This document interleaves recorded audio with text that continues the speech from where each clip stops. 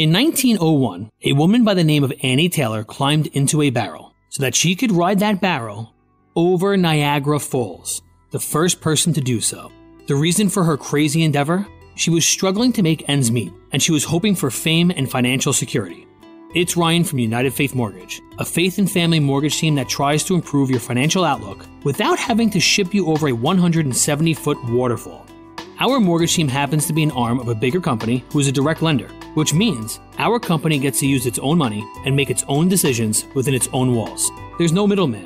This advantage often allows us to get you a better rate, which can save you monthly and lifelong money through a refinance, or help you with a cash-out refinance, cashing out some of your home's equity to use for life. We are United Faith Mortgage. United Faith Mortgage is a DBA of United Mortgage Corp., 25 Melville Park Road, Melville, New York. Licensed mortgage banker. For all licensing information, go to nmlsconsumeraccess.org. Corporate NMLS number 1330. Equal housing lender. Not licensed in Alaska, Hawaii, Georgia, Massachusetts, North Dakota, South Dakota, and Utah. Hey, right now, though, we're going to get into a conversation with David Williams, and you have heard him before. God is working in his life and ministry as he shares his passion for life at all stages. And today, we're going to be talking about personal revival, and even for times when you're not recognizing it in your own life. So good morning to you, David. Good morning, Tabby.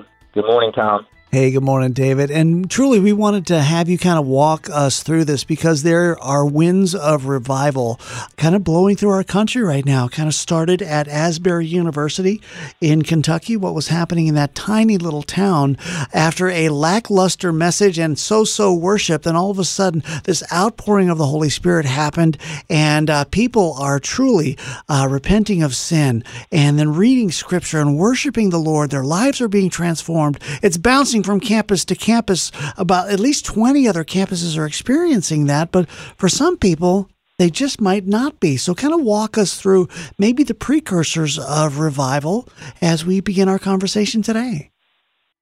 Yeah, I think it's amazing to hear the stories of what God is doing and how he's moving upon young people, and it's spreading. That I've been so blown away and amazed by that. And yet in the midst of it, if I can be transparent and honest, I have probably felt like, God, what about me? Mm-hmm. In it, and maybe not feeling like I'm being revived. But I think as we think of, revival, why is revival necessary?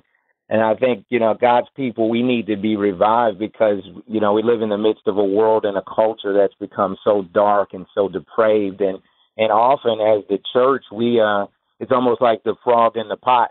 As things are becoming corrupt and the heat is turned up, we don't even recognize it, and we can be kind of conformed to the things of the world rather than living for God.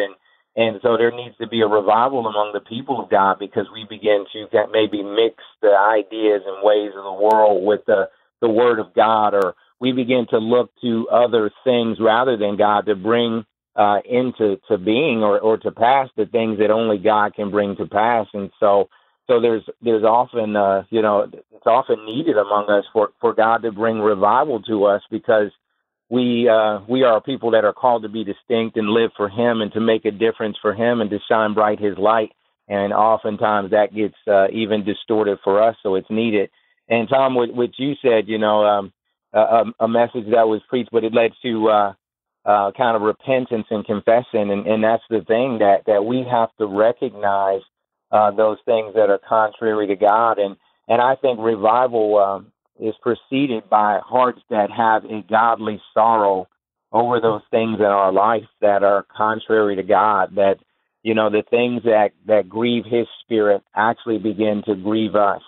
The things that God hates, that we begin to hate those things. The things that God loves, that we really sincerely love those things. And so I think there has to be an acknowledgement for us of where we are. And I think sometimes for some of us, because we've walked with the Lord so much and we know the Word of God, we know what it says, and we're quick to be able to give answers. And it's, I think we're so used to like Bible studies, we can give answers to the questions that are asked.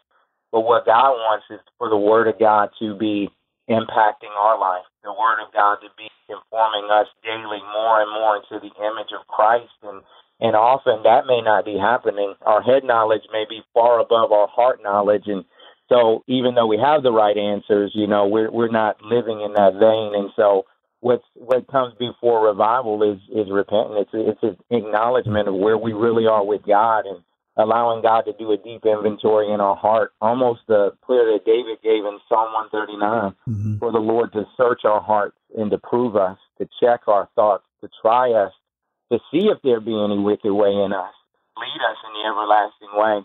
And we often can't see those things, but the Spirit of God, if we want to, He knows it and He can show it to us. And so it starts by, going to Him, asking God to show it, then agreeing with God, with what God says about what He shows us, and confessing it, and then repenting, not wanting to stay in that place, but allowing the Word of God to renew our mind, that where our thoughts were contrary to God, that we don't allow those contrary thoughts or concepts to keep running, wild in our mind, but we actually take them captive. We actually cause those thoughts to be pulled down that were actually exalting themselves above what God says, that we need to let God do a work and Him to bring demolition to things in our life that have begun to be built up that are contrary to what He says. So it's a process. It's almost like the sacrifices that when David was praying to God in Psalm 51, he says a contrite spirit and a broken heart are sacrifices you won't despise. Yeah. And so it's like God is near the brokenhearted, and God wants our heart to be broken over the sin of the world, but He first wants our hearts to be broken over the sin of our own life, and to long for God to bring cleansing and renewal to us as we repent. We're in a conversation right now with our good friend David Williams. We're taking a look at revival, what's been breaking out around the world, and then maybe asking that question, what about me, Lord? Is that revival going to happen in me? And David, you're kind of walking us through this just step by step by step. So if somebody's finding themselves questioning whether or not that revival has kind of passed them by, or maybe they have experienced it but don't really recognize it, kind of walk us through what revival could look like individually. Yeah, for some people that are listening, they may not be experiencing it. And, oftentimes I think when people think of revival, we can think of the revival meeting, and just a meeting, a coming together, an experience. But revival is more than just an experience. So it's actually, as you talked about before, it's not a feeling, an experience, an event that's happening. It's actually us encountering the presence of God as He is cleansing us from sin. So if a person, if a believer thinks that, I'm okay, there's really no changes that's needed in my life, I'm walking fine with God, if there's this sense of kind of pride in us, then we may not be experiencing, revival. I think revival comes to the repentant of heart, and it does have the elements of us walking in accordance with the Word of God, prayer, repentance, and just, I think, for the believer, a constant evaluation of where I am and recognizing that, I never arrive until Jesus comes and returns for me, that I'm like that, chicken cooking in the oven, and it's not until that timer is up, it's still cooking. And when it's done, and when Jesus comes back and He opens it up, then He says, well done. But until then, I'm still in process. And I think the humble believer of heart recognizes that no matter how much I know, no matter how much I've done, no matter how much I've experienced, like I haven't arrived yet. I'm not fully everything that God has redeemed for me to be, that there are always things that need to be brought to Him. And so if we're living in that place as if we arrived and I'm good, and it could also often cause us to look at those that it is happening to as if, it's just an emotional thing where God may very really be moving in their midst because they are repenting of their sin. They are seeking His face. They are longing for His presence in a greater measure to be manifested in their life. Yeah. So some people may not be experiencing it, but we may have some people that are, and they just don't recognize it. And God used and you all may know the story. You know the story of Elijah in Elijah, 1 Kings 18 and 19, and God used that story to really minister to me. So the nation is they're not worshiping God; they're worshiping false gods. Elijah shows up; he's on a mountain, and God shows up by fire, and he shows the people that he's God, and it's not Baal and it's not these false gods, and God shows up in a mighty way. But right afterwards, Elijah gets this word that Jezebel wants to kill him, and he flees. And Elijah now is on this quest thinking like, I am the only one. And he finally gets to Mount Hermon. He's there. And when he's there, he sees this earthquake. And it says God wasn't in the earthquake. Wind passes by, and God wasn't in the wind. There's a fire, and God wasn't in the fire. But finally he steps out, and there's this still small whisper. And for some of us, because we don't see it like, it's not like what we're hearing about at Asbury or other places, God may very well be doing a real work in us. And instead of Elijah, who was saying, like, I'm the only one who's living for the Lord, we may be thinking, I'm the only one who God isn't pouring his Spirit out in this season. But if you are a person who is pursuing the Lord, and you're seeking his word, and you're longing to live for him, and you're making it a daily thing to confess and to repent of sin, God could very well be moving, and he's moving in a way that you might not perceive it, but it's God. God doesn't fit into a box, and revival doesn't look the same everywhere. And so God could be moving in that still, quiet way in your heart. And for some people, as you may be more spiritually mature, you might not need that great expressive outpouring and jubilation among people to see that. Yeah. That God wants you to know by faith that he is with you, and he is moving, and he is doing the work. So there could be people that are listening today that very well God is doing that work of revival and renewing and refreshing your heart. Sometimes it's hard to see it. Don't feel it or see it. Yep. Yeah, I want to speak to that. Thank you so much, David. And we're talking with David Williams about revival and about those times when you are looking at other people thinking, how come God doesn't move in my life in that way as you're talking? But sometimes he is. But David, what about those times when it's been a long time of not feeling God's presence? I've been in this in my life.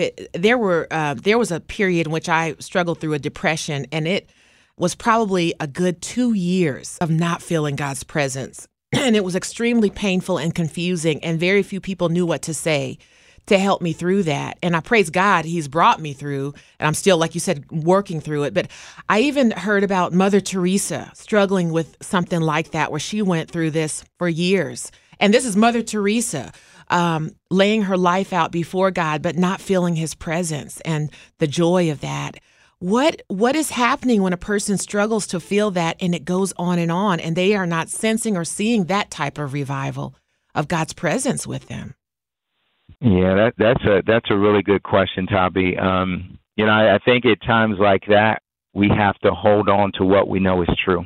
We really have to hold on to the Word of God. We have to hold on to those verses where God tells us that he will never leave us. He will never forsake us.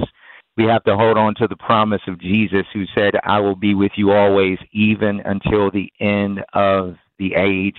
And that's all. And in the midst of it, I think a lot of the Psalms and the laments are them crying out, like, God, how long?